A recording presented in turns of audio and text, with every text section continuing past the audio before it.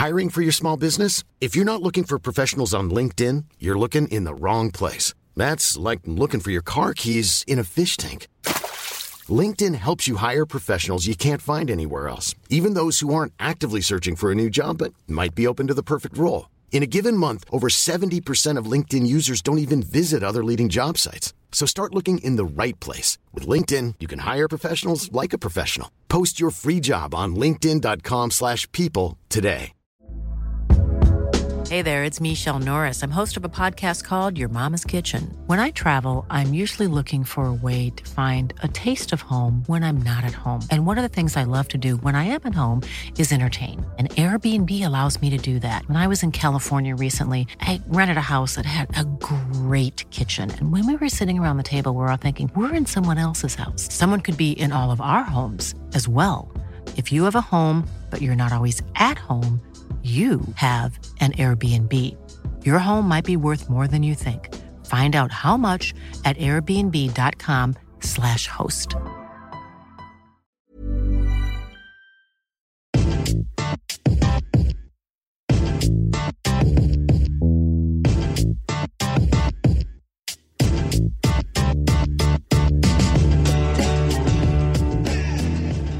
It is Saturday, which means it's time for the Front Three bonus podcast. I'm Adam Boltwood alongside the one and only Lawrence McKenna. Hello. And we are here, guys, with the man, the myth, the legend that is Rory Jennings. Rory, welcome. Thank you. It's an honour to be on. Oh, it's nice to have you, Rory. The first guest. Yeah, the first guest on one of our bonus podcasts. What we're going to do, guys, is talk to people we like, friends of ours, people we admire, people we respect. We want to kind of delve into why they're a football fan, delve into the history of their clubs and how the beautiful game touches them. Of course, Rory, you are a Chelsea fan. I mean, let's start at the beginning. I mean, how did you become a Chelsea fan? What's the story there? It's a really boring story, I'm afraid. It was inherited. I had absolutely no choice in the matter. It was something that was passed down to me. I was taken to my first Chelsea game when I was 4, and that was that. Really, a love affair was born. A love affair was born. Did you not ever think about, maybe supporting a different team? It was non-negotiable, was it? It was completely non-negotiable. I'm from North London, so in my family there are some Arsenal fans, and they often would try and woo me. But my side of the family were having none of it. It was Chelsea or nothing. And of course, we all know what the modern Chelsea are, and there's all the jokes about there's no history before 2003. But I mean, what was it like to be a Chelsea fan before Roman Abramovich? Because there is history there. Yeah, of course. I mean, I think that the majority of people who try that, kind of founded in 2003 thing, they know what they're doing. It's a wind-up. I think that everybody who follows football knows full well that Chelsea have a rich history. And the period, I would say, my most glorious period following Chelsea, a lot of people would think it would be Mourinho's first season. I think we accrued 95 points, which was a record. We won our first league for 50 years. It was huge, but that actually isn't the period of football that I look back on with the most amount of, say, romanticism. For me, it's a period in the mid to late 90s when Chelsea were just glamorous again. We had an incredible team. We won the FA Cup in '97. There was some glamour back on the King's Road, and that is a period. We had some wonderful football players. Gianluca Vialli was playing for Chelsea. Roberto Di Matteo was playing for Chelsea. Dan Petrescu was playing for Chelsea. In amongst all that, you had the players who were there for longer than that. You had John Spencer and Dennis Wise, and there was just a moment where it was a perfect mix of everything that was great about old football and everything that's great about modern football were combined. It was quite an exclusive era, wasn't it? It was very. Do you think Chelsea could do that now? In terms of. Just in terms of, I mean, it seems like so 90s, that combination of those two things. Yes, I think football's moved on from that. Sadly, I think that a lot of what happened with the Premier League revolution and the amount of money that came into the game, it changed it. But for a small period, there was Ruud Gullit became Chelsea's player manager, and he was playing alongside Terry Phelan. There was this moment of old football, new football, working together, and it coincided with Chelsea having this glorious moment of, winning a League Cup, winning an FA Cup, winning a Cup Winners' Cup, winning a Super Cup, beating Real Madrid in 1998 in Monaco. Those things all came together, and it really was great. I'm not for one second am I not saying that I've thoroughly enjoyed this Roman Abramovich era, and the Mourinho periods of over a decade ago now were incredible. Some of the most wonderful footballers I've ever seen. But maybe just through being nostalgic, there was a few years pre-Abramovich, the mid to late 90s, when Chelsea Football Club was just incredible. We really were brilliant. We could have won a league, actually. We could have won a league in 99, the year that United won the treble. We beat that United treble-winning team 5-0. And it just all went a bit wrong. I think it was Leicester. I'll never forgive Leicester and Steve Guppy. It was Steve Guppy on the left wing ruining our dreams. But there was a chance. Steve Guppy. Yeah. So, that was the era. That's the era that I look back on most romantically. The big kit, the big collared kits, the ridiculous coloured kits. Dennis Wise playing alongside Ruud Gullit. It was just a wonderful period. Yeah. Chelsea had 3 player managers in a row as well. You had Hoddle, Gullit, and Gianluca Vialli as player manager. Well, it all started with Hoddle. What Hoddle did for Chelsea Football Club will be forever. We are forever in his debt. He came in, and obviously because of the man that he was and because of the way that he played football, he was a man ahead of his time on the ball. He could woo players like Mark Hughes and Ruud Gullit. And suddenly we went from watching a team who were full of fight and tenacity and a very good team, but we went from being a team that were sort of an okay cup side maybe to a team that could realistically win the league and were probably the most glamorous side in the league at the time. I mean, Chelsea won a fair amount, as you said, Rory, that under Gianluca Vialli as well. The FA Cup, League Cup, Charity Shield, and as you said, the UEFA Cup Winners' Cup as well. Not enough player managers these days. I think it's becoming a lost dead art, breed, isn't it? It is dead. Edgar Davids did a few years ago for Barnet. That didn't really work out that well. I'd love to see a player manager. Sean Dyche. Well, he can get on the pitch now. Just lace up. He's he ready. can get on the I reckon Eddie Howe could have a game. Eddie Howe probably could have a game. Yeah, you're right. Yeah. That guy. There's obviously the big story at the moment is Julian Nagelsmann, who's the manager over at Hoffenheim. He's 29 years old, but I think he's not going to be able to get on the pitch anytime soon. Anyway, obviously talking about Chelsea, Rory, as you talked about there, the Abramovich era. I mean, as it started, it was all about Jose Mourinho, man. What was your sort of thoughts and feelings at the time about this manager coming in from Porto? I mean, was it excitement? Was it nervousness? Yeah, well, it was such an exciting era. I think the Abramovich coming into Chelsea took the whole of the league by storm. Nobody knew what to expect. Nobody knew what was going to happen. Until that point, Chelsea hadn't won a league. This is going back to the thing where we say Chelsea had no history. We won a league 50 years previously. So there is a rich history there. But we hadn't won a league for 50 years. Nobody took us seriously at winning a league. It was never a possibility. And Abramovich came in, and all of a sudden we became this team who, we became a club that was signing some of the most sought-after players in world football. Players, we signed Juan Sebastian Veron, we signed Joe Cole, we signed anybody who was exciting. They were on our radar, and it was, we were beating sides to players. Sides, Manchester United and Arsenal were forever, signing the best players and had first dibs on anybody. That suddenly all changed, and we then went into that year where Arsenal were an incredible team, and throughout my entire youth were a thorn in my side. I mentioned previously that I have a family who are Arsenal fans. Chelsea couldn't beat Arsenal. It really was a thing. No matter what we did, no matter how well we played, we could be 2-0 up with 10 minutes to go and we'd give in. We could be 2-0 up with 15 minutes to go and Carnu would score a hat-trick, including a goal from a corner flag. We could be 1-0 up at Highbury and Cudicini would let one through his legs for Henry to tap in. We could never beat Arsenal. All of a sudden, we're playing Arsenal in Europe's premier competition. We're playing Arsenal in the Champions League. This is the invincible Arsenal. We knocked them out of it. We beat Arsenal at the zenith of their game. It was the most wonderful Arsenal team. You know the side. It was the Bergkamp, Henry, Vieira, Ljungberg, Pires. It was just the zenith of football. It was the best team that the Premier League, arguably the best team that the Premier League had ever seen up until that point. And we beat them in Europe. I would go so far as saying actually that result was a Wayne Bridge goal at Highbury, the old Highbury, and I was there, and it was just incredible.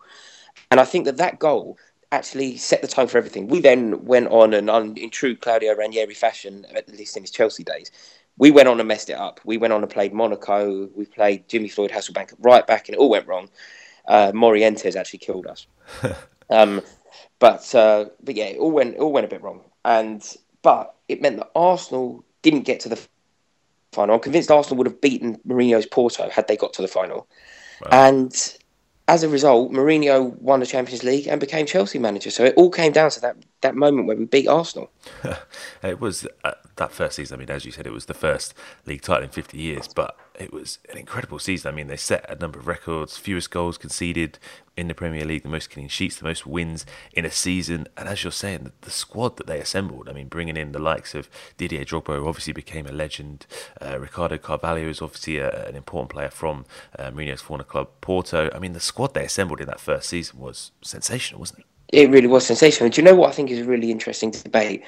That season, we only lost one game. We went away to Manchester City. This is obviously pre-Manchester City's brilliance. And lost. It was Nicolas Anelka who scored a penalty for them. And it was the only game we lost all season. But in that year, we managed to accrue 95 points, which is still a record, which is obviously far more points than the great Arsenal team that I was just talking about, or the great Manchester United team that won the treble. It'd be very interesting to know what people think was the best. For me, the team that accrues the most amount of points is probably the best team in the league. But you can make a valiant case for it being the team that goes undefeated in the league, or you can make a valiant case for it being the team that wins trophies. But for me, it's a team that 95 points, and also, I mean, I know this is pretty incidental, but it was 95 points. We'd won the league with 4 games to go. We didn't win a game. We didn't win a game for the last 3 games. So it was 95 points. I think we were at 93 with 3 games to go. We had we wanted it, had we needed it, had anybody been pressing us, we had it in us to get 100 points. For me, a great Premier League team is a really solid Premier League team is the 90-point barrier. I think if you're winning the league with anything sub 90, you're worthy champions, of course, but you're not special. 90 for me is a benchmark. Wow. We had 100. And that team, that year that we won the first league that we'd won for 50 years, Drogba pinging in goals, we had Paulo Ferreira at right back. It was just brilliant. I had 100 points in it, and then the next season, the next season we did it all again. Yeah, that was part of it, though, wasn't it? Was do you think that the reason that people don't remember that side particularly fondly is because they didn't particularly like that team? I think there is an element of that, of course. I think that there is a perception and of course a semblance of truth to the statement Chelsea bought the league. There is a semblance of truth. I think it's far more complex than that, and I think that we've seen countless examples since that buying the league doesn't work. Simply buying the league doesn't work. Leicester won the league last year and didn't spend any money. It's far more difficult than simply buying the league. But I think that the fact that Chelsea injected so much money into their side in such a small space of time rubbed a few people up the wrong way, and they don't look. And also, I think this is another fallacy. People look at that team and they don't see it as being an expansive football side. They don't see it as being an exciting. They when you think about some wonderful goals that Bergkamp scored, they look back on that more fondly than they do, say, what Chelsea would do. Yeah, that is unusual, isn't it? I think it's a myth, because some of the most beautiful football that I've ever seen played was Drogba leading the line, Arjen Robben on one wing, Damien Duff on the other wing, and Frank Lampard and Joe Cole doing their bits in the middle, coming through with Claude Makélélé protecting everything. That really was, some of the goals scored in that period were wonderful. And I just think that because of Mourinho's functioning, approach to the game, there were times when we got 2-0 up after 15 minutes and nothing else would happen in the game. That would be it. And I think that people kind of look back on that and they don't necessarily give it the respect that it deserves. Was that the peak for Chelsea under Roman Abramovich for you, Rory? Because obviously they won those back-to-back titles, and of course, although there was success after that, it has kind of almost been a little bit of a struggle in a way. There's been a lot of turnover, of course, with the managers. Was that peak Chelsea? No, actually, we won. We went to Bolton Wanderers away, and we won the first league that we won for 50 years. And I was there, and there were 50-year-old men crying. It was one of the most wonderful moments. But I will be forever thankful for what Mourinho did there. You know, like Azeda as well. We did it again. We did it the following season. We went out that summer and we were champions. We went out that summer and we bought Michael Essien. He was the most coveted midfielder or player in world football at the time. And we did it all again, which was so impressive. And we're so thankful to Abramovich and Mourinho for that. But I actually think that more glorious moments have been with us since. You know, I think we won our first ever double. You know, the Tottenham Hotspur, the famous rivals of ours, true love of yours, Adam. Yeah. Tottenham. The thing that Tottenham Hotspur would always have over Chelsea was you'd never done the double, mate. You know, they did the double. You're always hearing about it. Danny Blanchflower and Tottenham Hotspur, the glorious side of the 60s, who did the double, and it's something that evaded us countless times. We did a double. We did a league and a League Cup double, but we didn't do the double. We didn't do the double, and the double is so. It means so much to me. I think because the FA Cup means so much to me. I hold the FA Cup in such high regard that the double really is a special thing, and it was under Carlo Ancelotti that we achieved that goal.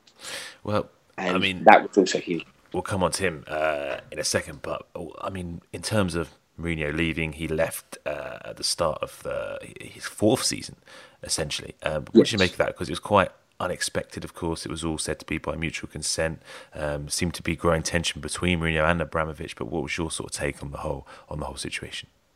It felt at the time. It certainly felt at the time that it was the wrong decision, but there were the results hadn't been going particularly well. We had a very, very unflattering result in Europe. We played a Scandinavian side. I can't quite remember who now, but we drew 1-1. It might have been Rosenborg.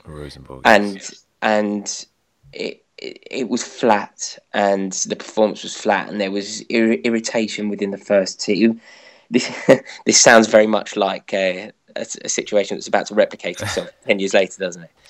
And Mourinho and Abramovich, pulled the trigger. At the time, as a fan, it was definitely not the right thing to do. I felt that Mourinho certainly had more to give. I think that his record after that, what he went on to do at other clubs, Inter Milan, Real Madrid, and back at Chelsea ultimately, proves that he had more to give. But the timing, while I was anti the result, the timing, I do sort of understand why Abramovich went down that road.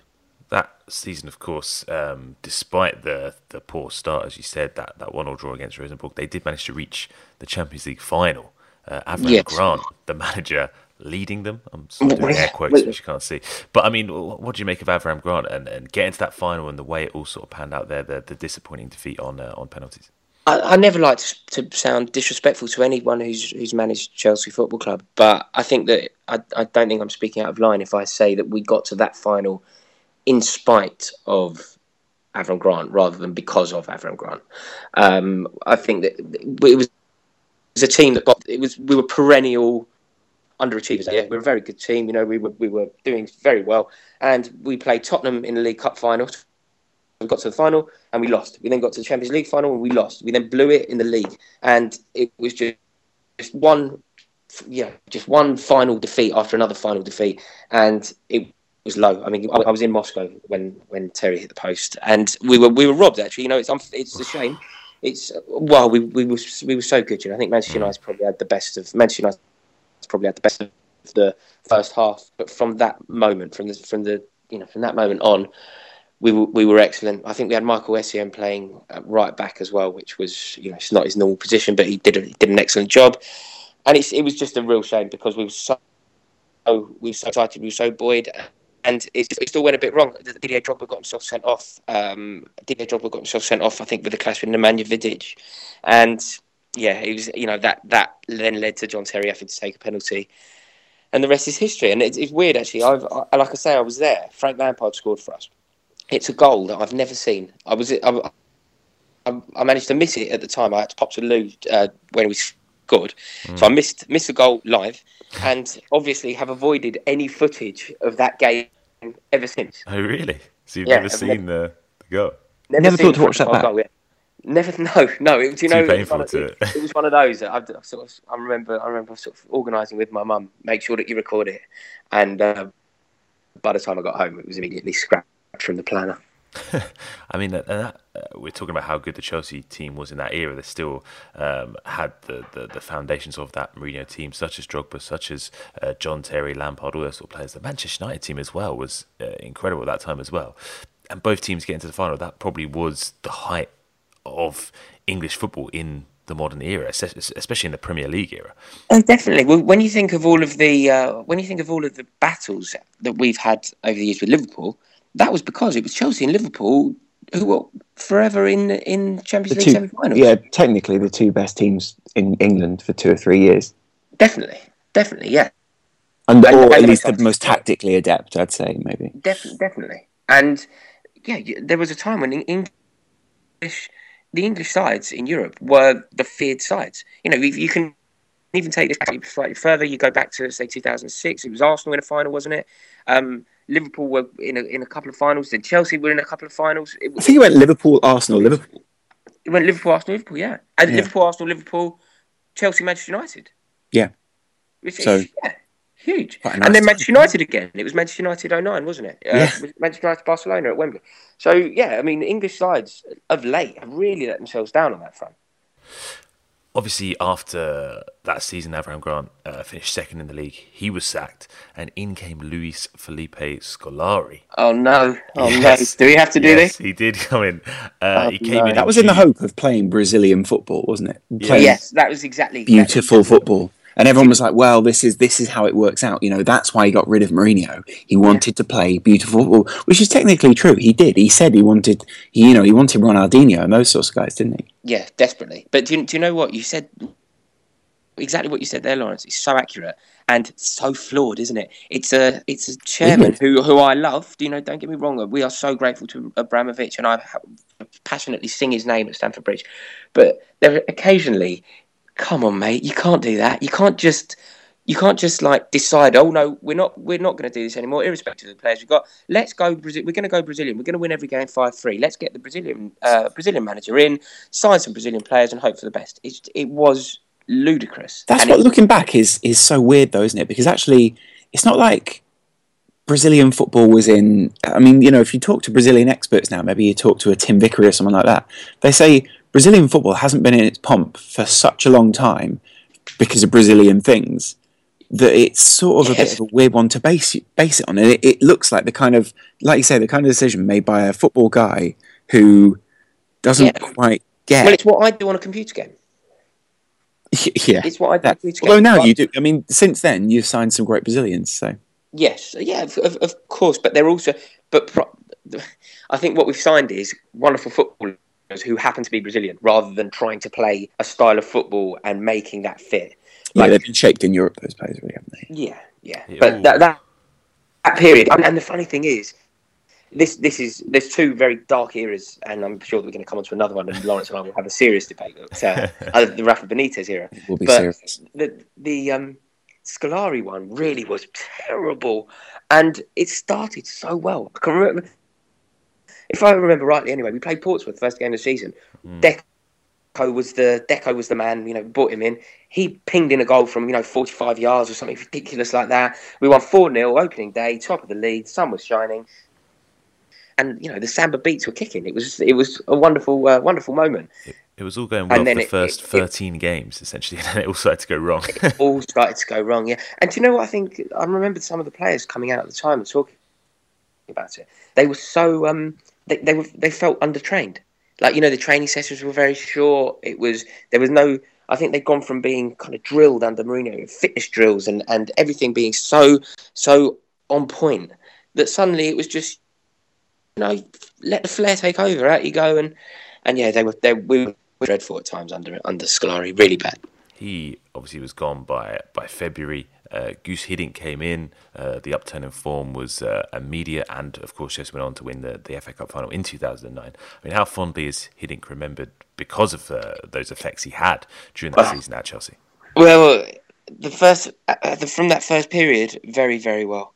We played some good football under him. He really steadied the ship, and we actually managed to go from that terrible position to launching quite a serious bid for the Premier League.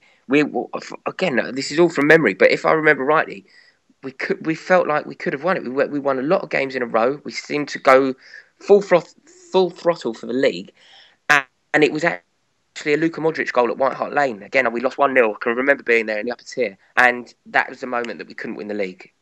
But he did exceptionally well to make it even a fight, to make us even contenders for the league. Hiddink did brilliantly, and then we went on to win the FA Cup under him. So at that point, Gus Hiddink was seen as a bit of a saviour. Winning the FA Cup at Wembley was always brilliant. I think it was Frank Lampard scored against Everton with a left foot, 30 yards, his usual bread and butter stuff. And at that point, we were eternally grateful to Gus Hiddink, and his name was held in very high regard. That may have changed, but at this point, in 2009, that's certainly where we are. You spoke earlier about Carlo Ancelotti coming in that next season, obviously winning the double, Chelsea's most successful season ever domestically. I mean, that team as well, although they didn't reach 90 points in terms of their final league tally, I mean, they scored 103 goals over the course of the season. I seem to remember that team just obliterating teams in the Premier League. That's exactly what happened. That's exactly what happened under Ancelotti. And the way that he was treated after doing so well for us, the way, like, if reports are to be believed, he was actually sacked in the tunnel at Goodison Park. That's where he was told that his tenure of Chelsea was coming to an end. And it was moments like that really did, the chasm between supporter and fan. As supporter and club, the people who make these decisions there's been moments where it really does feel like the disparity is so huge, and it's moments like that, it's reports like that really make us look at the board and go, "What are you doing? This is a man who we love. He's completely thrown himself in and embraced everything that is Chelsea Football Club. He loves South West London. He bought a restaurant on King's Road. He became Chelsea. He was one of those. We've had a number of them, Italian Chelsea players who just really gets it, and he was cool. Fans loved him. He used to like this famous thing where he gave a fan a cigarette. The fan asked him for a fag when he was in the dugout, and he gave him one. He was just a very, very popular figure, and that football that we played was at times just unstoppable. We had a forward line that was just full of goals. We had Frank Lampard doing his thing from midfield, probably better than he'd ever done it. And I think it was all a microcosm to demonstrate this whole point is, I think last day of the season, I think we ended up putting 8 past Wigan, and that took us to the 103, which again was a record. And then we went and won the FA Cup against Portsmouth. So, he really is somebody who we hold in such high regard. And there were times, in fact, I'm sure there'll be times again, whenever there's a Chelsea vacancy, whenever there is a moment of instability at managerial level, Carlo Ancelotti is always he's the fans. He's championed by the fans immediately. He's I would go so far as saying one of the only people at Chelsea who's completely universally loved. Carlo Ancelotti is looked on so fondly by so many. Yeah, I mean that decision to sack him at the end of that season in the manner they did it. I think they finished second that season, didn't they? They were 8 or 9 points behind United, but it just seemed so short-sighted at the time for a manager who, as you say, brought that double to Stamford Bridge. Seemed a very strange decision. Do you know what I think it is? I think the debate is, and I think that it's a very, very interesting one. The debate is there's two styles of managers that you can employ. There's 2 ways of doing it. And at this period at Chelsea, we felt like, at least, we were craving what Arsenal had and what Manchester United had. That long-term, stable, let somebody build a side. But that is one way of doing it. You get somebody in for the long haul and you allow them to put their blueprint onto the team at all levels. And Manchester United was run under Alex Ferguson from the under-8s right through to the first team in his manner. That is one way of doing it. And that has been a very, very successful way of doing it. There is another way, though, and this isn't necessarily what Chelsea fans wanted, and it certainly at this period it isn't what we were crying out for. But with hindsight and what we're about to discuss next, you can see where Roman Abramovich seems to come from. I think he subscribes to the paradigm where you don't employ people like that. You employ people on very short term, and they're impact managers. They come in, they do something wonderful, and then you get someone else in and they do something wonderful. And then you get someone else in and they do something wonderful. It's not what fans like. Fans want to feel an affinity to the man in charge and grow a love, and then they feel a love and a loyalty, and they don't like the person being mistreated. But when he was sacked, of course, he won us a double. Things in our mind then couldn't get any better. But then 2012 came around. That's the point, isn't it? Because it seemed Ancelotti being sacked seemed to set off quite a rocky period in recent Chelsea history, but also while bringing probably the greatest moment in the club's time. I mean, Andre Villas-Boas was the man to come in. He just won the Europa League with Porto, with a fantastic Porto side, sort of pledged his future to the club, but I think Chelsea managed to convince him to join. It was an interesting period because AVB coming in, a young manager, was potentially seen as you say, Rory, that long-term option. The fans wanted. Maybe he's going to be there for an extended period of time. There was all the talk about how the squad needed to transition. The foundations of the Mourinho era were eroding. They needed to bring in new players to go to a new era. I mean, how do you feel about the way AVB handled it and how he was treated? Well, see, it's very interesting you say that about the transition, because while I have no time for Villas-Boas, I think he got some things massively wrong at Chelsea, and then he did the dirty on us. He went to Tottenham, which is just a ground that you shouldn't tread. Whether it's Gordon Jury, Gus Poyet, or Andre Villas-Boas, it's not what you do. But he did it, and But what I think is quite important is I have an element of sympathy for him slightly, because I feel like he was brought into Chelsea with a remit of shaking it up. We felt like the team that was in place, it was pretty much the same. It was at least the same spine that had, won a league, the first league 8 years previously or whatever it was, and they felt like there was need to come at it from a different angle and to rejuvenate that side. And I think Villas-Boas was brought in with the remit to do that. I think as soon as he tried to employ it, player power, and rightly so, like when you think that he was trying to take Frank Lampard out of that side. He was trying to drop Ashley Cole out of that side. It was ridiculous. It needed to be done in a far more clued up and cryptic way than he was doing it. He just came in, and I think at one point as well, he made Florent Malouda, who was a very, very popular player among the players, he made him trade with the kids, which is just completely disrespectful. The way that he went about doing everything was really, really messed up, and it was no surprise when he got sacked. But there is an element of me that kind of thinks he was given a bit of a rough deal, because at the time he was brought in to shake it up. And so he was brought in to shake it up. He came in, he shook it up, and he got sacked. I also think he was told that he could shake it up. I also think he was told he could transition those players on. And part of the reason he was told he could transition those players on was because those players were so loyal to Mourinho. And it's definitely it pissed Abramovich off a little bit. Yeah, absolutely. I mean, John, the power that Mourinho wielded at the club is something that doesn't sit comfortably with the people who run the club. And I would actually think this time last year, when there was a debate about John Terry's future, the power that John Terry wields at the club via the fans is not something that sits comfortably with the people who run the club. So Villas-Boas was brought in to shake that up a bit, and let's imprint something new and get rid of the old guard.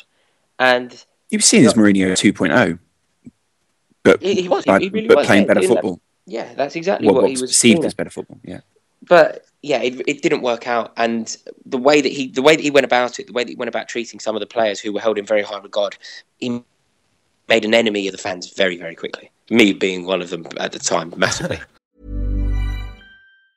Hiring for your small business? If you're not looking for professionals on LinkedIn, you're looking in the wrong place. That's like looking for your car keys in a fish tank.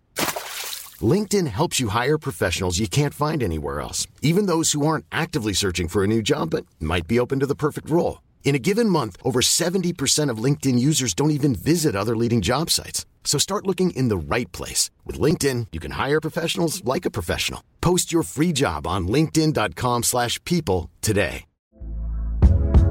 Hey there, it's Michelle Norris. I'm host of a podcast called Your Mama's Kitchen. When I travel, I'm usually looking for a way to find a taste of home when I'm not at home. And one of the things I love to do when I am at home is entertain. And Airbnb allows me to do that. When I was in California recently, I rented a house that had a great kitchen. And when we were sitting around the table, we were all thinking, we're in someone else's house. Someone could be in all of our homes as well.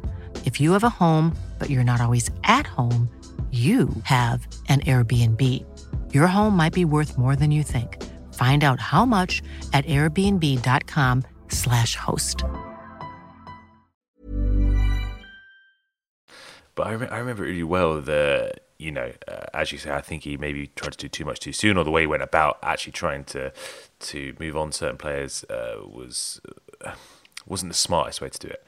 But it got to March, things weren't going too well. They'd lost to Napoli in the first leg of their Champions League tie. Obviously, losing to West Brom was the final straw in the league. Villas-Boas was removed. Di Matteo came in as the caretaker manager. He was the assistant manager under AVB. And I just remember that second leg against Napoli. It was the most glorious night at the Stamford Bridge in recent history. Yeah, the Stamford Bridge hasn't made that amount of noise since about 1995 when we played Bruges, and it was like our first European exploits because we got to the FA Cup final in '94 and ended up we lost the final, but we ended up in Europe, and it was a brand new thing for Chelsea fans, and the volume at the bridge, the old bridge, was really, really huge.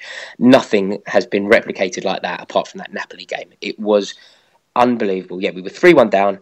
3-1 down. We were. I think I was at the game. We went 1-0 up while Mata scored for us.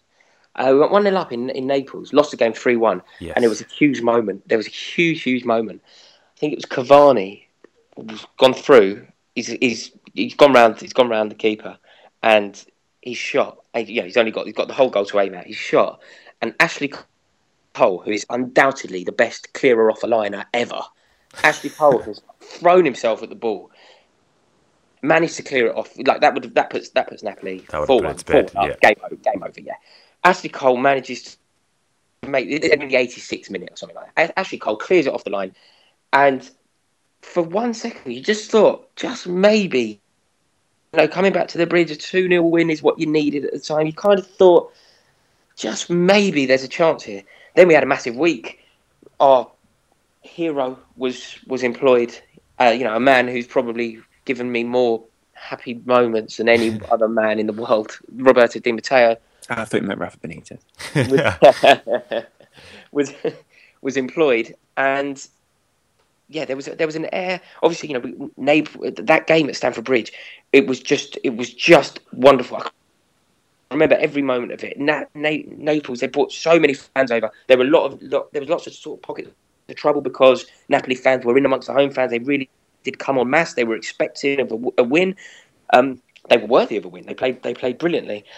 And somehow it was Di Matteo, and there's a very famous image actually of John Terry really giving tactical advice to Di Matteo. It was a huge team event. Yeah, it was brilliant, and it went to extra time. We won 3-1, so it went to extra time, and then Branislav Ivanovic popped up and just pinged one in to the roof of the net at the shed end, and the noise was deafening. It was truly wonderful, and it was in that moment where we thought, This isn't normal. Everything that's going on here isn't normal, and there is potential. It was just such a turnaround because from the turmoil under AVB to then after that game to be the only English team remaining in the Champions League in all European competitions was quite something. And then obviously to go on, I mean, obviously no one was giving Chelsea much of a chance, Rory. No, we especially in that semi-final.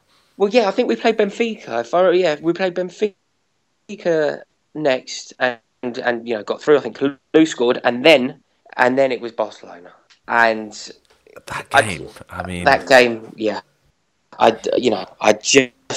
just cannot believe it. It's still something. It's still one of the most fascinating, unreal experiences ever. Like the fact that we got that result.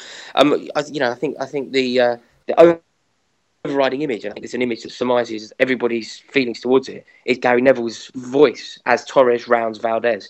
Yes, to completely put it to bed. It was just so. I remember watching at the start and sort of thinking, there's no way Chelsea are going to do this. There's no way they can beat Barcelona. Well, no, it all went wrong. It all went wrong. To see John Terry get sent off, it was John Terry fouled Sanchez, didn't he? John Terry fouled Alexis Sanchez. Crazy, got sent off. Crazy foul. He seemed to knee him in the back or something. Yeah, idiot. I know, and then was banned for the final, which was such a shame. But got sent off. Was he banned? Because I thought he celebrated in his kit. Created one of the greatest sort of Chelsea jokes of all time for everyone else. So I'm forever grateful. But yeah, to be down to 10 men in that leg and to be down to 10 men, and then do you know what the moment was? The famous image, like I've just conformed to exactly what I don't like, which is the Torres thing. But it was the thing that made it so special was Frank Lampard. We're coming up to half time, we're 2-0 down, we're down to 10 men, everything's going wrong. Lampard picks the ball up in his own half under pressure, sort of spins on it and plays one of the most incredible assists ever, because he plays it blind and he chips it over. Ramirez goes flying through on it. Ramirez is a player who I loved, I really do, and I still do. But one-on-one with the keeper isn't necessarily his forte. He's chipped him. He's chipped Valdez. You're like, oh my lordy, what are you playing at? And it's nestled perfectly into the corner. That made it 2-1. 2-1. Suddenly, the aggregate score sees us through, and we think, surely not. They've got 45 minutes. They've got 45 minutes to find a goal, because we're not going to find another one. Unbelievably, they didn't find one. Lionel Messi hits the bar from a penalty. Didier Drogba gave away a penalty late on, and we just think, oh no. Messi smacks it into the bar. Then the ball drops to Ashley Cole. Ashley Cole does the biggest punt ever, definitely not picking Torres out, just getting rid of it. The camera, footage now that I find so entertaining, is that the camera can't really keep up with Torres. Yeah. Suddenly Torres is there in the. He just appears. Why is he there? What was he doing? We were defending. We had our backs against the wall for 45 minutes. Why on earth is Fernando Torres on his own in the opposition half? And coolly rounds Valdez, slots it in, and we're off to Munich to face Munich. And as you said, Gary Neville with some of the most famous commentary ever. I think that is a great impression. Great impression. But then, that was it. The final at the Allianz Arena. Obviously, a close game. I think closer than people were expecting. But then, 83rd minute, Muller scores. You're thinking, well, that's that, isn't it? They've won that. They've deserved to win that game. And then somehow, I know Fernando Torres gets a lot of credit for winning the corner. Fernando Torres did win the corner, but do you know what we've just glossed over here, and I can't quite allow that to happen, especially with Lawrence there. We won the FA Cup. Yes, you did win that beforehand. We won the FA Cup. We beat Liverpool. Yeah, what a massive achievement! Just wanted to slip that in. Well, I think it then becomes this is why Mourinho is so in such a difficult position when it comes to kind of looking back on Chelsea glorious moments, because you'd say Di Matteo winning the FA Cup and the Champions League has to be the best thing ever. You then have to say winning the double under Ancelotti is the second best thing ever, and then Mourinho's achievement of winning the league and the League Cup. So it kind of puts Mourinho in Chelsea's history. It kind of puts Mourinho at third place. Wow. Okay. I mean, that's interesting in terms of the achievements. I guess it kind of... In terms of the achievements, yeah. Makes sense. But, I mean, the achievement of Chelsea... I mean, talk to me about that final, Rory, because, I mean, were you never expecting to win? Did you think it was all done and dusted in that sort of 83rd minute to come back in the way, with that header from Drogba and for it to come down to penalties? I mean, what were you feeling there? Well, look, going to Munich to face Munich, they're playing a home game, and I was out there, and obviously, Chelsea had their allocation of tickets, probably 25,000, probably 40,000 went, but any neutral area obviously falls into the hands of the Germans because it's in Germany, and they snap up the tickets. So we were hugely outnumbered in the stadium. It did feel like a home game to Bayern. They had a big display earlier, just before kickoff, kind of calling it. I think the slogan was our team, our stadium, our cup. It was something along those lines. Unser Pokal, whatever that means. I can remember it written up, and it basically translates to "You're in our stadium, and it's going to be our cup." And obviously you maintain hope, but the forces seem so against us. John Terry was out; he was our best defender at the time. Branislav Ivanovic was out, who was one of our best defenders at the time. David Luiz was so injured that under the circumstances would never have played. He effectively played with one leg to win us the Champions League that day. But not literally. No, but it was awful because he was sort of limping around in the warm up. Now, this doesn't bode well. This really doesn't bode well. When you've got the Ryan likes of, Bartrand was starting left wing but as well, I think. It was interesting. in his debut, in his Champions League debut, Bertrand started left wing. It was so it was a Gary Cahill, and David Luiz centre half partnership, which felt shaky. It felt like we were up against it, but there was belief. We'd won the FA Cup, we'd beaten Barcelona. There was belief. That belief came crashing down, obviously, when Muller scored. It was late on as well, yeah. So late on. And it was harrowing because the stadium erupted. They thought that it was a job done. It was the sensation that you got around the stadium. And looking around the Chelsea end where I was, it wasn't a nice place to be. People were so upset. People were close to tears. I was close to tears, and it felt like, here we go again. The haunting images of Moscow came flooding back to me, and you think, here we go again. It, like you said before, Torres won a corner. Pretty much out of nothing. He did well. He chased the lost cause, won a corner. Juan Mata whipped it in, and Didier Drogba, the big man, unleashed the most bullet-like header I've ever seen, and it gave Neuer no chance. We erupted. I can remember I was with my friend, and naturally everybody jumps up. I've gone up onto the seat. It's all gone wild. My mate has actually deflated and sat down. He was just completely overwhelmed with passion. Kind of jumped off the seat. Everybody's screaming. Yeah, people are screaming. People are falling over each other. People are tumbling down the aisles. It was wild. My mate just sat down with his hand in his head. I was like, "What the earth are you doing, mate? Are you all right?" It's completely overwhelmed. It's like the whole experience was too much for him to cope with. What was it like then, Rory, when Drogba, it came down to Drogba, Bayern had missed 2 penalties. Well, they'd also missed the penalty in extra time. Arjen Robben missed the penalty during the game, and that was the moment. That was it. Arjen Robben missed the penalty, and that was the moment that we said, this can happen. This can happen. David Luiz went up the other. So the penalties were given at the other end, typical. I think Juan Mata had missed. David Luiz had scored. Cech had saved one. David Luiz did something brilliant as well. Like I said, he played with one leg. And then as he scored, he pinged one into the top corner and ran into the Bayern fans and really did give them some grief back, which was what we needed. It really did G everybody up. And Drogba has a chance to win it. Moscow, the shadow and the spectre of Moscow was still there. John Terry stepping up. With Drogba, it felt like he was going to score. I thought he was going to score. Whereas every penalty up until that point, I didn't think anyone was going to score. I felt like Drogba was going to score. I've actually asked him subsequently. I've had one conversation with him since where I've actually said, "Did you know you were going to score?" And he said, 100%. 100% knew it was a goal. Before I'd even lined it up, it was a goal. And then it hit the back of the net. The collective sigh of disbelief from the German fans was truly great. and they played one step beyond, and we'd done it. We'd become the first London club to ever win the European Cup, and that is the best thing ever. Still struggled to get over it, to be honest, to sort of believe that Chelsea won it, because obviously Chelsea are a huge club, and obviously the quality is there. But for them in that season, the way they were playing and the turmoil, for them to win against these teams who probably should have been beating them. It was the worst Chelsea team. It was the worst Chelsea team to compete in Europe that won it. We'd had some excellent teams. Yeah, after all those efforts, all those times. Yeah, like the 2009 team. The 2009 team when Barcelona, Iniesta scored that last minute. Michael Essien had scored a volley, and then we went out. Like, that team deserved it. Arguably the 2008 team deserved it. Arguably a team when Liverpool beat us on penalties in 2005 deserved it.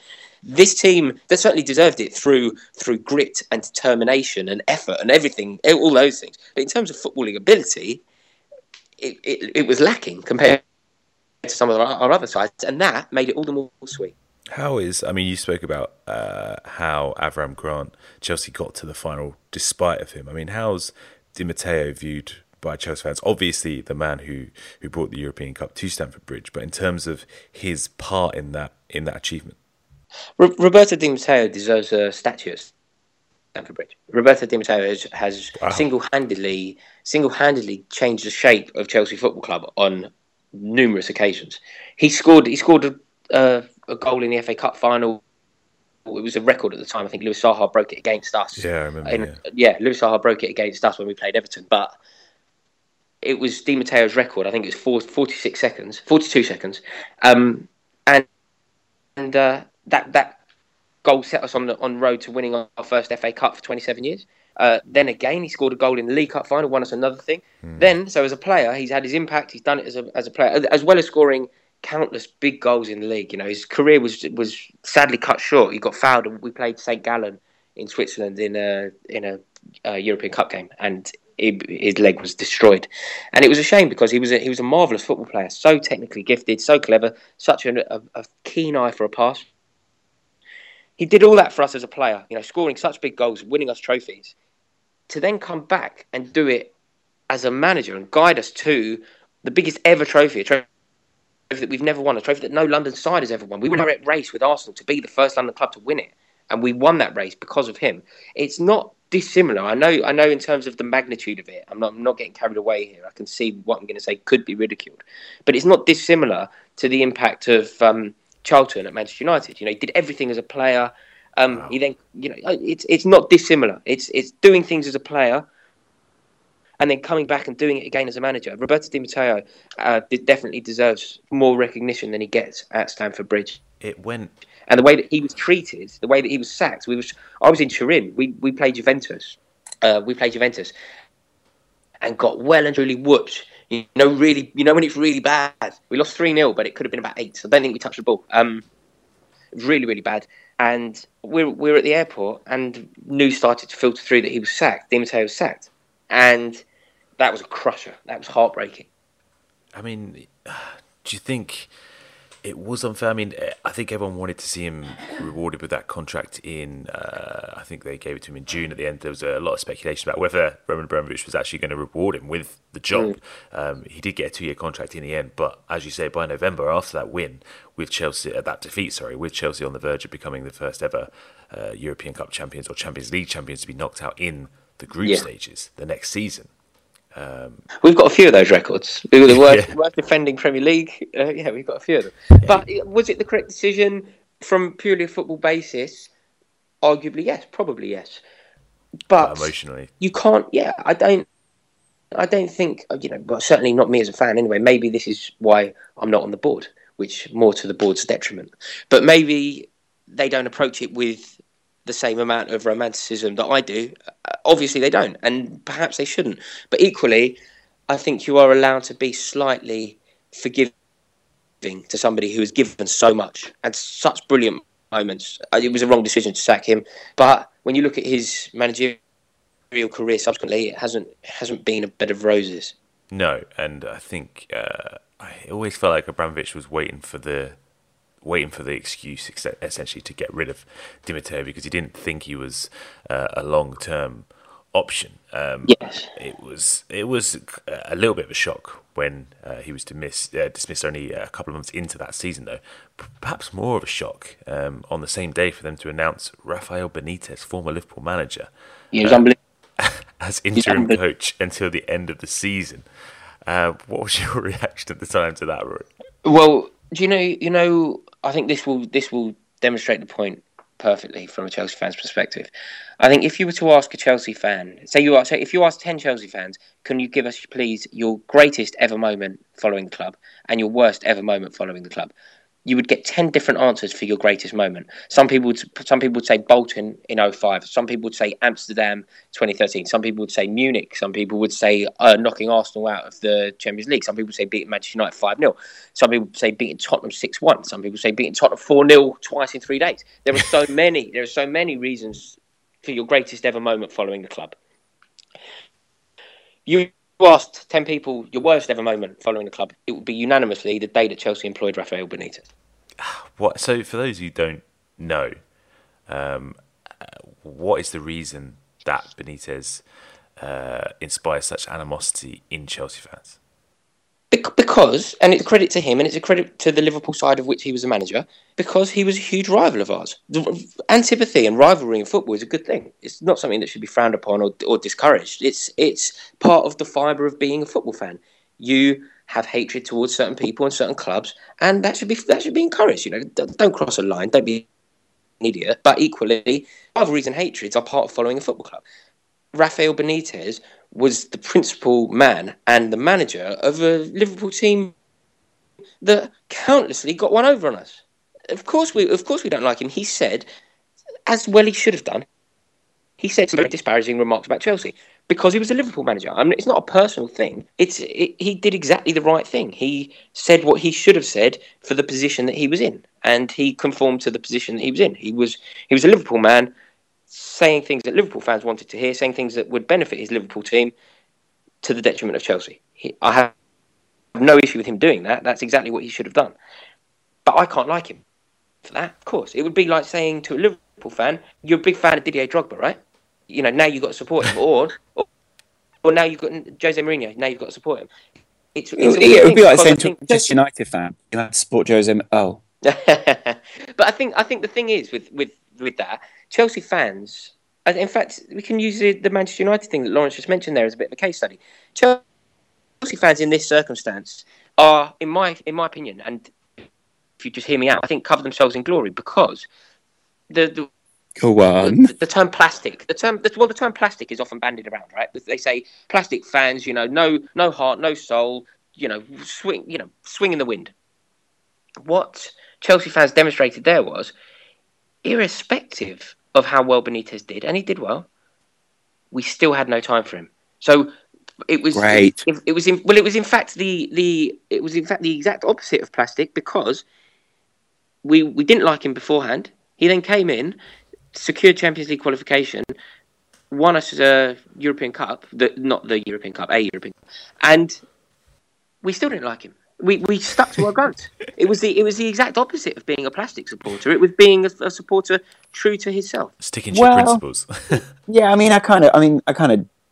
I see both sides. I obviously see you wouldn't like him. I also find it just really unusual Rafa Benitez must just be a sucker for punishment because it's just as much as you didn't want him, I imagine it wasn't the ideal situation for him. There must be a reason why he went there, and it was probably money. I mean, money would certainly be a factor, but he's had an excellent managerial career, and he's a very good manager, as he's currently proving at the moment. I also just think he probably wanted to prove that to some extent. Do you know that? I also think that he had. I think it's a bit of a super troll as well. I think he found it quite funny. I do think he found it quite funny. I also think it was a bit of a weird one because I think he partly seeks approval, and I think he realised the place that he didn't have approval was not necessarily Chelsea, but definitely London. And I think as much as Chelsea fans didn't like him, I think a lot of journalists in that time grew to like him, and because they'd never been to a press conference at Anfield or whatever beforehand, they grew more affection for him, and they were like, oh, I didn't realise he was a nice guy. And I would sort of be like, well, what, you've never been to one of his press conferences before? And they were like, well, no, obviously not. And you'd be like, well, then get on a train, mate. Get on a train. Yeah, and I guess that's also part of it, is that I feel maybe in the first place, if the London press had been a little bit kinder to him or sort of portrayed him in a different way, maybe it would have made some fans feel a little differently about him. But he did. There were moments where he called, and whether it's right or wrong is irrelevant. Like, I'm not saying that Didier Drogba has never dived, but it's not my responsibility to do that. Football is a tribal game, and we have our allegiances, and it's important that we stick to those, like it's important that managers stick to theirs. But when Benitez came out and called Didier Drogba a diver, that irritated me, and it irritated other Chelsea fans. Whether it's true or not, it's neither here nor there. Why? Because it's not a rational. It's football support isn't a rational thing. It's very much irrational. It's you've got people who support Fleetwood Town singing "We're by far the greatest team the world has ever seen," and more fire to them. They should sing that but they know that isn't true. They know that isn't true, and ultimately, I think that's the difference, isn't it? Is that they're singing it ironically, or they're singing it in a way because they believe they're the greatest team in terms of support. They're clearly, no one there is ever saying we are the greatest team on the pitch. And if they are, then they must have reason for that. But football, at least in my opinion here, shouldn't be so rational. We shouldn't. It's football is something that's allowed to be. You're allowed to think things that aren't obvious. Like you see a referee call something offside that is offside. If you're in the stadium, you're like, "What are you talking about, ref? Of course it's not. Of course it is offside." But you're not sitting there as football support is meant to be unilateral, partisan support. At least in my opinion, it's supposed interesting because it's supposed to be unilateral support for your side against whoever you're playing. I find that very interesting because it also, I've spoken to a lot of Spurs fans recently as well and interviewed a couple of other fans. That sounds like there are a few mentalities that are very specific to a few different clubs, and I think the Spurs fan that I spoke to, first of all, was a very apologetic man, and secondly was someone who just sort of said, "Well, we're pessimistic, and aren't all football fans?" I was a bit like, actually, no, not all football fans are quite pessimistic. And then it's quite funny to hear you say this because it's a very Mourinho, it's a Mourinhoism or a Mourinhoism, if you like, because he has a very creative way of dealing with the truth. And there are other people who say, well, surely if you want the best for your club, you would look for the most realistic and the most rational route to go because you realise that you want to get to the zenith of your powers. And arguably, that is why Mourinho took Chelsea there, because he was he made the truth very malleable, but at the same time was very realistic with what they could achieve and instilled that within his squad and made them all believe in the harsh reality of what Mourinho painted. Yeah, I think it's a Mourinho thing, but I also think, look, Mourinho definitely conforms to this. Mourinho's a football man, but I think that this is wider than an individual. I think when we have a debate over who's a better player, nobody approaches those conversations rationally. Generally, if you talk to a Chelsea fan, who's a better player, Rio Ferdinand or John Terry? The Chelsea fans will tell you John Terry. The Manchester United fans will tell you Rio Ferdinand. If you do the same debate with Frank Lampard and Steven Gerrard, same split. People don't approach these things rationally. But at the same time, that isn't something that's quantifiable, is it? Like that's not. Most people would say, well, that what you're asking there is for a definitive on a subjective. It doesn't make any sense to be able to do that. But if you ask someone, definitively, so say you could say to Mourinho or Benitez, definitively, where would you put this player? And do you believe that he's going to win you titles? Then a manager could give you a very honest answer and say, actually, I think I need a different defender. They've got something that's quantifiable there. Did this guy have a good game? Well, yeah, I suppose. I just don't think that's a fan's responsibility. For me, a fan's responsibility, not necessarily responsibility, but a fan, the way that I approach my fandom is unilateral, partisan, bias support. Yeah. I mean, not to the level of idiocy, but that's but for 90. Well, okay, yeah. I mean, consider what you just said. Yeah, but that's how I go into it, and that's why I think the Benitez thing irked a lot of people so much. Like there's some footage. I don't know if you've ever seen it, but there's some footage. Chelsea played Brentford, which are pretty much it's not a million miles away. It's pretty much a local derby. We were away. And to get to the dugout at Griffin Park, you cross the pitch. So you come out of the tunnel at one side and cross the pitch. At half time, you've got to have a look at it. It's on YouTube. At half time, Benitez, I think we were 1-0 down. Benitez has to do the walk across in front of the away fans to the tunnel, and the support is the Chelsea support is so hostile and so loud to Benitez, to our manager at the time. It's unbelievable. But I think that video, the conversation that we've now been having for about 10 minutes, we haven't really got anywhere. I think that video will completely surmise exactly how Chelsea fans were feeling at the time. It felt, I think he was never going to be a popular figure. I think the perception from most outside of Chelsea at the time was, God, it's going a bit overboard, isn't it? I mean, the treatment of Rafa Benitez. But no, that was definitely the position from outside was absolutely that. People we evoked sympathy for Benitez. I think a lot of people just kind of felt this has gone too far. I think other people also really enjoyed it. Like they enjoyed watching, Chelsea fans and Chelsea suffer, but through winning.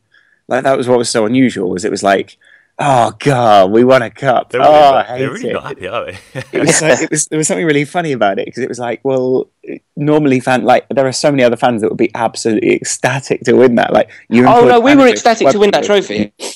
Yeah. So winning that, we won that. It was you know why that trophy was so important to us. We are now the only English side, and I think the only other two sides that have won it are Juventus and Ajax. Two have won the 4 European trophies. You know, so including the old Cup Winners' Cup. That completed the set for us. We've now won the Grand Slam, and we're the only we're the only British club to do it, and the only two other clubs are Ajax and Juventus. So us winning that was huge. And also now it's all in the past. Now I can look at it slightly more detached. Of course, I'm grateful to Benitez for coming in, steadying a ship, winning that trophy, qualifying for Europe. Of course, but at the time, it just didn't sit comfortably. It wasn't a good fit for Chelsea. Combine that with the fact that it was to the detriment of a player who I just said deserved a statue at the club. It was a perfect storm. The next season, Mourinho returns. Rory, calling himself the happy one. After a mixed period, I'd say, Real Madrid, a difficult period potentially for him. He was unrecognisable, wasn't he, when he came back? Yeah, I mean, what was your reaction to him coming back? Because he to this day, seems like a different man since. Yeah, I agree. I think the happy one is nonsense. I think that you can pretty much draw a line in the sand for Mourinho's character, and the line is pre and post Madrid. So the man who arrived at Stamford Bridge 10 years previously was this young, handsome, innovative, daring, exciting, difficult man who had the world at his feet and whose tactics were pioneering and world ahead of his time. The man who came back to us post-Madrid was a slightly old, cynical, boring, just a man who didn't necessarily elicit love. He was hard work, and came back. We didn't have a bad season. We got to the semi-final and should have probably done better. Semi-final of the Champions League. I think it was Diego Costa who knocked us out of it. Us out of the Champions League, but then it was the next year. So that he had a sort of year to bed in. We did pretty well, but it was nothing to write home about. And the following season, he made some big signings. We got Cesc Fabregas in, we got Diego Costa in, and we pretty much won the league at canter. We shot off the traps really, really quickly. Manchester City caught us up a little bit due to a lot of the time due to goals from Frank Lampard. Do you know what I can remember? Actually, it was an awful moment. Frank Lampard is my hero. He's a man who, if I could have a cup of tea, if I could invite anybody round to the flat in West Hampstead for a Red Bull tea, it's Frank Lampard. Yeah. And I remember I was travelling on a train to White Hart Lane, which it was on New Year's Day. And I had this big banner that said, "We won 6-1 at the Lane," and I was terrified someone was going to spot it. I'm on a train to Bruce Grove or whatever, and I'm checking the scores. It was a late game. I'm checking the scores, and I think it was Southampton. Southampton were holding Manchester City. I thought, "Oh, fantastic! This is such good news. If we win this, we open up a gap." They won 1-0. It was Frank Lampard, and just for 1 second, I was like, "For God's sake, Frank!" It was. Yeah, Frank Lampard, Manchester City in touch. It was awful. That night ended appallingly. Obviously, Harry Kane had a game of his life, and and we lost 5-3. But in true Mourinho fashion, we went on to win the league and then beat Tottenham in the Terry goal. So it all panned out, and Mourinho was back. But I mean, that seemed to be obviously, as you say, it was at the start of that season when Chelsea was so impressive. It sort of seemed to slow down in the new year. Sort of after that defeat to Spurs, it never seemed to quite reach the heights it had at the start of the season. I mean, what do you make of the implosion the next season? Because it seemed to start there, essentially. I think it started... I think there's a case for when you said it started, but I would say that it started slightly later. I think it started on the 1st of March when we beat Tottenham in the League Cup final, and then really slowed down. It really didn't... We didn't play well that year, that calendar year. I mean, we didn't play well at all. But after we won that League Cup, it was limping towards the trophy. You know, we knew we were going to win the league. We were confident we were going to win the league. We were getting the results. I think we beat Manchester United 1-0. At scored, but it was a diabolical game. Really, really poor. But we were getting the results. You know, it was a terrible game. It was a game that we definitely didn't deserve to win, but we won it. We then beat Crystal Palace at home again 1-0. You know, I think this is telling the story. And won the league, and it was great. You know, I don't think when you're top of the league and when you've won a cup already, you don't necessarily realise quite how poor things can be behind the scenes. And yeah, you know, as soon as Cesc Fabregas and Diego Costa stopped linking up so well, it became very apparent that there were problems. And then it was the first game of the following season. We played Swansea at home. The infamous Ava Carneiro issue became prominent. We drew the game 2-2. We then went away to Manchester City. And lost 3-0. Mourinho had dropped John Terry from the starting lineup, which was unheard of, particularly when we were shipping goals. We couldn't get a win for love nor money. We beat West Brom, I think, 3-2, fluked it, but it was bad. It was really bad, and it didn't improve for the entire season. It was awful. I mean, were you happy to see the back of Mourinho when he was finally sacked? I certainly couldn't use those words. I'm never happy to see the back of Jose Mourinho, simply because I have to pay homage to everything that he did previously. You know, Mourinho turned the tails and turned the fortune of Chelsea Football Club around, guided us to the first league. But trying to remove the emotion, trying to take it, you know, as the facts. There was a terrible, terrible day when we went away to West Ham. We went to West Ham. We lost 2-1. Mourinho got sent to the stands, and I think, can you remember, Tamer Hassan and Danny Dyer managed to get some sort of selfie with him? Yes.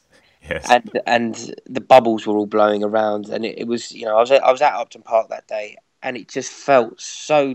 It just became like a trudging, difficult life with Mourinho. We'd lost the game, comfortably lost the game, showed no real fight, and then, you know, the headlines were all about Mourinho being sent off, being in these selfies with Danny Dyer, and it just didn't improve. We then went to Stoke. We went to Stoke in the League Cup, went to extra time and penalties and lost. And I was driving home. That's low, isn't it? And going out on penalties to Stoke, getting out of the Britannia at 11:30, and getting back into London about 2:30 in the morning. It was just so grim, and the writing was on the wall. We could feel that it was going to happen. And well, with hindsight, it wasn't the wrong move, but it was painful to see someone who we love so much fall so low. Yeah, we were in a relegation battle. There's no two ways about it. There was people constantly say, you know, Chelsea were never going to go down. We were never that bad, but we were 17th. Yeah, we were 17th with 10 games played. Like, that is relegation. Obviously, Gus Hiddink came in to sort of help steady the ship. Perhaps not the right decision. It didn't seem to be massively popular among Chelsea fans, but the club did end up finishing 10th. Obviously, as you mentioned earlier, that is the worst defence of a Premier League title in the Premier League's history, although Leicester look like they're going to make their own bid for that this season. But it did seem to mark the end of a period where, although there was that massive success in 2012 with the Champions League, as you said, that sort of search for any sort of long-term stability seemed to be lurching from one manager to another, essentially. You know, Mourinho coming in, he was talking about how he was going to be there for a long time. He wanted to build a dynasty at Chelsea in his second spell there. Obviously didn't last very long. But Antonio Conte coming in now, do you think he is potentially the man to bring perhaps a longer-term success, a longer-term spell to the club? Because, I mean, at the start of the season, there seemed to be doubts over the squad and doubts over whether Conte could turn it around, but he seems to have proven all of that wrong now. Yeah, well, what he's done with the players available really is brilliant. He's turned around a club, like you say. We finished 10th, and it was limping to 10th as well. You know, it was draw after draw after draw under Gus Hiddink. Some of the most uninspiring football I've ever seen. It really was bad. And it was a pleasure for that season to end. You know, we got knocked out of of the Champions League by Paris Saint-Germain in February, and I think slightly later that, maybe March, we got knocked out of the FA Cup by Everton. Our season was over by early March, and it was just awful. It was just awful. You know, we still had a role to play in the title race because we had that, you know, the game against Tottenham, and then we had the game against Leicester on the last day, which we thought our season. This is a new low for me as a Chelsea fan. Even when I was going to the Bridge in 1990, this is a new low. Our objectives that season became two things. Like, this is, you know, there were 15 games left to play. Our objectives became beat Tottenham, lose to Leicester. That became our objective. Make sure that we do everything we can to get a result, to do, effectively make sure Tottenham don't win the league. And that is, for us, that's not what we want to be doing. You know, we want to be winning leagues, not hoping you don't win a league.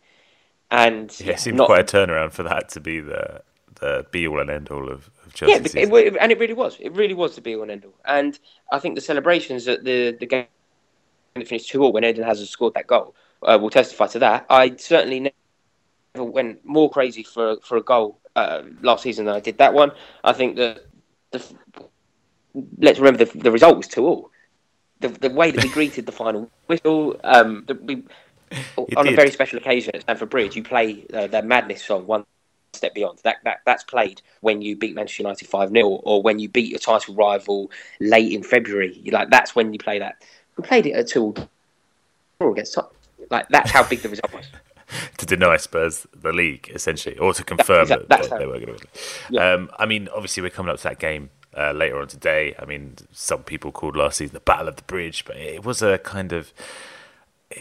I think the animosity was staggering, to be honest, because, I mean, obviously Tottenham and Chelsea had never liked each other, but that, as you say, last year it seemed like the bad blood went to another level completely. I mean, obviously going into this game, Chelsea are on an incredible run. I think it's 6 games in a row they've won without conceding a single goal. Spurs, on the other hand, form's been pretty patchy. Got a lucky win against West Ham last week, I think it's fair to say. You know, a number of draws in there, a number of injuries, players out of form. Still undefeated, though, Ad. Still undefeated in the league, which is the bright spot. But I mean, are you thinking this afternoon Chelsea are going to end that unbeaten run for Spurs? I do think it. Yeah, I do. I do think Chelsea will win, and I really, really hope we win. No result, no single result. If you take a result with no context, you know, just put a result in a vacuum. No single victory this season will mean more to me than Chelsea beating Tottenham. In fact, maybe one result will mean more to me, and that will be Chelsea beating Tottenham at White Hart Lane. But wow, yeah, this is the one. I mean, this is the one for Chelsea fans. Chelsea versus Tottenham. We sing about Tottenham every single match. Chelsea will chant about Willian hating Tottenham and how much we hate Tottenham and how rubbish Tottenham are every single game. Has it always have Spurs Chelsea fans always been at that level of animosity, or is that something that's grown recently, do you think? Because for Spurs fans, obviously they hate Chelsea, but it's all about Arsenal for Spurs. I think that the animosity may have grown a tiny bit. I mean, it's always been there. I think it may have got slightly more spicy last year simply because of how brilliant Tottenham were. Oh. And the fear of Tottenham winning a league was crippling. Like it was taking me over. I remember, you know, I'm not one for watching, like, streaming Tottenham games, but you know, if Tottenham are playing and Chelsea aren't playing, I'll try and catch the highlights or whatever. You know, if I'm at home in the evening, I'll probably watch some Netflix with my fiance. Tottenham played Stoke last season, and I was like, Victoria, be quiet. I'm streaming a football match, and I ended up having to. After about 15 minutes, Tottenham were 3-0 up. I was like, sod this. I'm putting Netflix on. It was completely consuming. It was completely consuming, and the fear that you were going to do it was up there. The other fear is we are so, like, passionately proud of our astonishing record against you at Stamford Bridge. Like, there are a whole sector of Tottenham fans and Chelsea fans who will have never ever known Tottenham win at Stamford Bridge in their lifetime. That's how long. When Tottenham last won at Stamford Bridge, I think I was 2. The Premier League didn't exist, and Gary Lineker got the winner, didn't he? Yes, and I think you sort of tweeted out that, you know, at that time, Antonio Conte was a 20-year-old player playing in playing for his the Italian hometown league. club of Lecce. Yeah, that's how sort of long ago we're talking. I'm not massively confident that Spurs are going to be able to end that run today, as I said, because of the form that we're on. We've got a few key injuries. Toby Alderweireld's out. Danny Rose is suspended. So not massively confident. I mean, people are talking about this, though, Rory, as kind of a potential acid test, not just for Spurs, but also for Chelsea. You've also got Manchester City the week after. Because of this run, people are starting to talk about Chelsea as title contenders. For a lot of people now, they're actually title favourites because of the lack of European competition as well. I mean, do you think this season they are good enough to win the Premier League? We are in with a shout of winning the Premier League. We are going to rely on other teams dropping points. We're not going to be the team to set the bar. It's going to be, can we finish? We're going to finish with X amount of points. If everybody else finishes below that, then we're going to win the league. But we're not going to run away with it. I don't think we're quite good enough to do that. Current form is unbelievable, though. But for me, fresh in the memory is, it was only 6 weeks ago that we went to Arsenal and were so badly outplayed and were 3-0 down at half time. And the week prior to that, Liverpool really gave us a lesson at Stamford Bridge. So those two results, back-to-back results as well, are still very fresh in my memory. But since we've gone to this new system, we're playing three at the back. David Luiz is the best defender in the Premier League at the moment. His form has just been unbelievable. Abramovich is so good. He's so good. He's ironed out the creases. Every time he gets the ball, if there's an element of danger, he whacks it into the stand. He really does, without any hesitation, puts the ball out. You know when you're a kid and your manager used to shout at you, if in doubt, kick it out. He has adopted that and made it his mantra. Probably got the tattoo. But he's also doing two people's jobs. What he's doing is, and it makes Chelsea such a dangerous proposition, is he defends as valiantly as John Terry. So he's doing John Terry's defensive work, but also he's adopted the role of Cesc Fabregas as chief creator. He is, the majority of our attacks start with David Luiz at the back. David Luiz is doing two people's jobs. He's doing Fabregas' job and John Terry's. And as a result, people can't mark him. Does the striker pick him up when he's picking the ball up in midfield and playing an assist into Pedro's feet? Or is it meant to be the job of the midfielder, which then creates more space for the likes of Hazard or Matic or whoever's there? It all stems from this excellent form. Of course, I have to give honourable mention to the likes of Mox Alonso and Victor Moses, who have allowed this system to breathe. Gary Cahill becoming a competent defender is something I never thought I'd see. But, it's great. But I'm going to give the praise and the reason to David Luiz. And since we've adopted this system, we haven't conceded a goal. And we we've won every single game. Is the one thing that worries you, though? I mean, I've said to you a few times, it seems like Conte's got the perfect system that all the jigsaw pieces seem to fit. But if one element of it disappears through injury or lack of form or whatever, is that the fear for you that maybe Chelsea will suffer in that respect? Definitely, depth, and I would say that's Tottenham's problem as well. I think depth is an issue. Oh, yeah. I don't think our depth is such an issue as Tottenham's across the thing, because I would say that we are in. You've got to remember, Chelsea's two best defenders at the club currently aren't in the team. Kurt Zouma and John Terry currently aren't playing in the first team, so we have cover there. Willian, who was our best player last season, is currently not in the starting lineup, so we have cover there. John Obi Mikel would be an able deputy for the likes of Kante and Matic. He's not playing. The problem for me, and it's really, really does feel like a problem, and it's just a shame that because it's been something that we have had a chance to figure out and we haven't. What happens when Diego Costa gets injured? Like, when we won the league under Mourinho, the reason that we won the league was of course Diego Costa's brilliance in front of goal and Diego Costa's phenomenal strike rate. But the reason that we actually won it was because when Costa was out, when Costa was off the boil, we had a player like Didier Drogba or Loic Remy to come in and nick you a goal. Yeah. They come in. Those boys are so valuable. They come in and they nick you 5 goals a season. And those 5 goals are worth 10 points or whatever. And that wins you the league. And I just don't think we've got that at the moment. Batshuayi is thought of highly, but, I don't think he's going to lead a line the way that Costa can.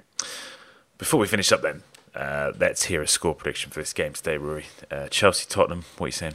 I'm saying Chelsea 4, Tottenham 0. Bloody hell. 4-0? 4-0. Bloody hell. I'm going to go for a score draw. I'm going to try and be optimistic. That's the best. Is that? I think that's the most we can hope for in this rate. I don't think you can do that. You can't, I'm going to be optimistic. Spurs can't score at the moment. I'm going to be optimistic. I'm going to go for a draw. That's not optimism. It is. That is literally as optimistic I be. We said it earlier. Spurs fans are pessimistic. They are pessimistic. I think Spurs fans are worried. Honestly, Spurs fans are worried about this one because the past couple of seasons under Pochettino, we've had one of the best defences in the league. Toby Alderweireld missing, Danny Rose missing. It's a very different system. It's a very different team without those players. So not massively confident. I'd love to say we're going to go and win at Stamford Bridge for the first time in 26 years, but I don't think today is going to be the day, unfortunately. So hopefully the best we can hope for, I think, is that score draw to end the winning run for Chelsea, end their clean sheet run. And, as you celebrated the draw at Stamford Bridge last year, maybe we'll be doing the same this season. Who knows? Lawrence, the outside perspective, give me a little score prediction for this game. I'm going to go 2-1. I'm actually going to say 2-1 Spurs. No. Yeah. Wow, that would be sensational. I like your style. I like your style. Anyway, guys, it's been an absolute pleasure to speak to Rory Jennings about Chelsea, about his history of supporting the club. Hope you enjoyed this bonus podcast. Rory, thank you so much for coming on the front. It was a joy. It was a joy. Thank you so much. Where can the good people, where can the listeners, the whole, find more of you if they're that way inclined, which they definitely should be? Come and say hello. I'm called Chelsea Rory on Twitter. Drop us a line. Say Adam Boltwood sent you. Yes, do. Guys, let us know what you made of the bonus pod. Do go and leave your reviews on iTunes. It helps people find the front free. You don't have to leave 5 stars, but that would be nice if you enjoyed the podcast. For now, though, we'll see you on Monday. Bye, Lawrence. Bye, Adam. Bye, Rory. Bye, Adam. And bye to you, the listeners. Bye, Dave. Oh, he's not. See you on Monday, guys.